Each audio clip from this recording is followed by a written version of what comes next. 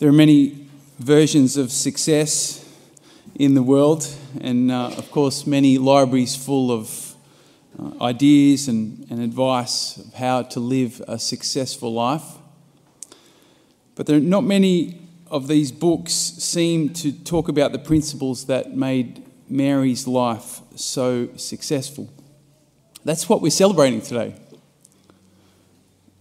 That Mary has realised the ultimate version of success. She is our true picture, image of a successful life. She's now flourishing in the abundance of God's life, both with both soul and her glorified body. Now, I'm not sure that Mary's the kind of person who would write a book. You know, some people are given that gift, that charism to write and to teach. I'm not sure that was Mary's charism. I think she sort of taught more through her life, through the way that she lived. But let's say she did write a book. If she did, I would suggest it would be a very, very short one. In fact, it would probably just have one chapter. And I think the chapter would be titled Faithfulness. That's her secret to success.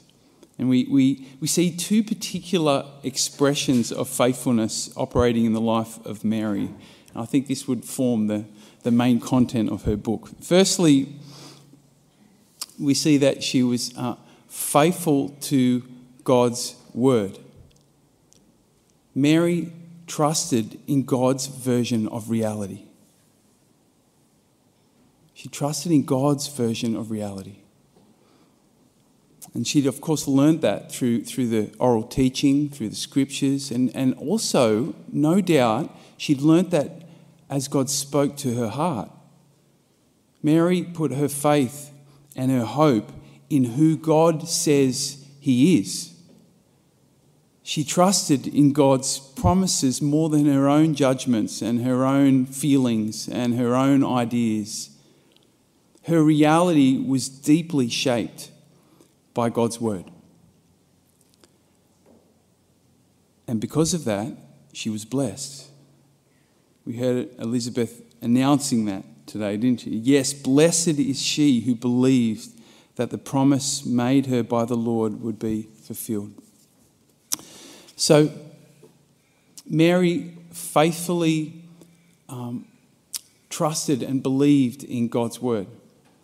But she also faithfully embraced God's will. That's the other expression of faithfulness we see so clearly in Mary's life. She was faithful in making herself available for God's plans and purposes. She faithfully offered herself as an instrument of God's love and blessing in the world. If she did write a second chapter of her little book, I think it might be entitled, You Really Need to Get Over Yourself. Something like that. Because until we can find sufficient freedom from our own preoccupations, our fears, our hurts, our worries, our regrets, and all of that stuff, until we're sufficiently free from that, until we find a sufficient level of security in God, we can't really make ourselves available for a purpose, for a mission beyond ourselves. We need to get over ourselves. And that is a journey in itself, right? That takes time, takes lots of grace. But perhaps one little thing we can do every day to get over ourselves is to make a priority. Lord, today I want to prioritise your will for my life. What is it?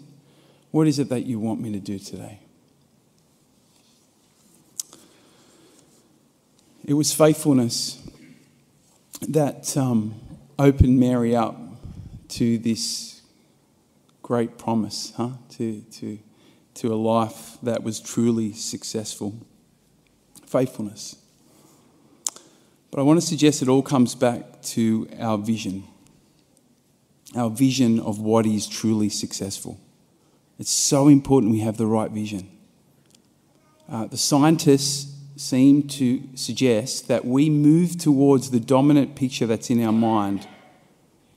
So today I want to encourage you to consider, what is the dominant picture of success in my mind?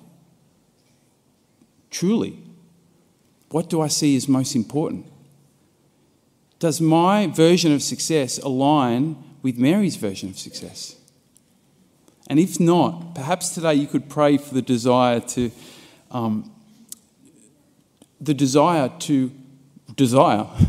really pray for the desire for what truly and ultimately satisfies. Union with our God in the glory of his heavenly kingdom. That's the success that Mary is now enjoying and inviting us into.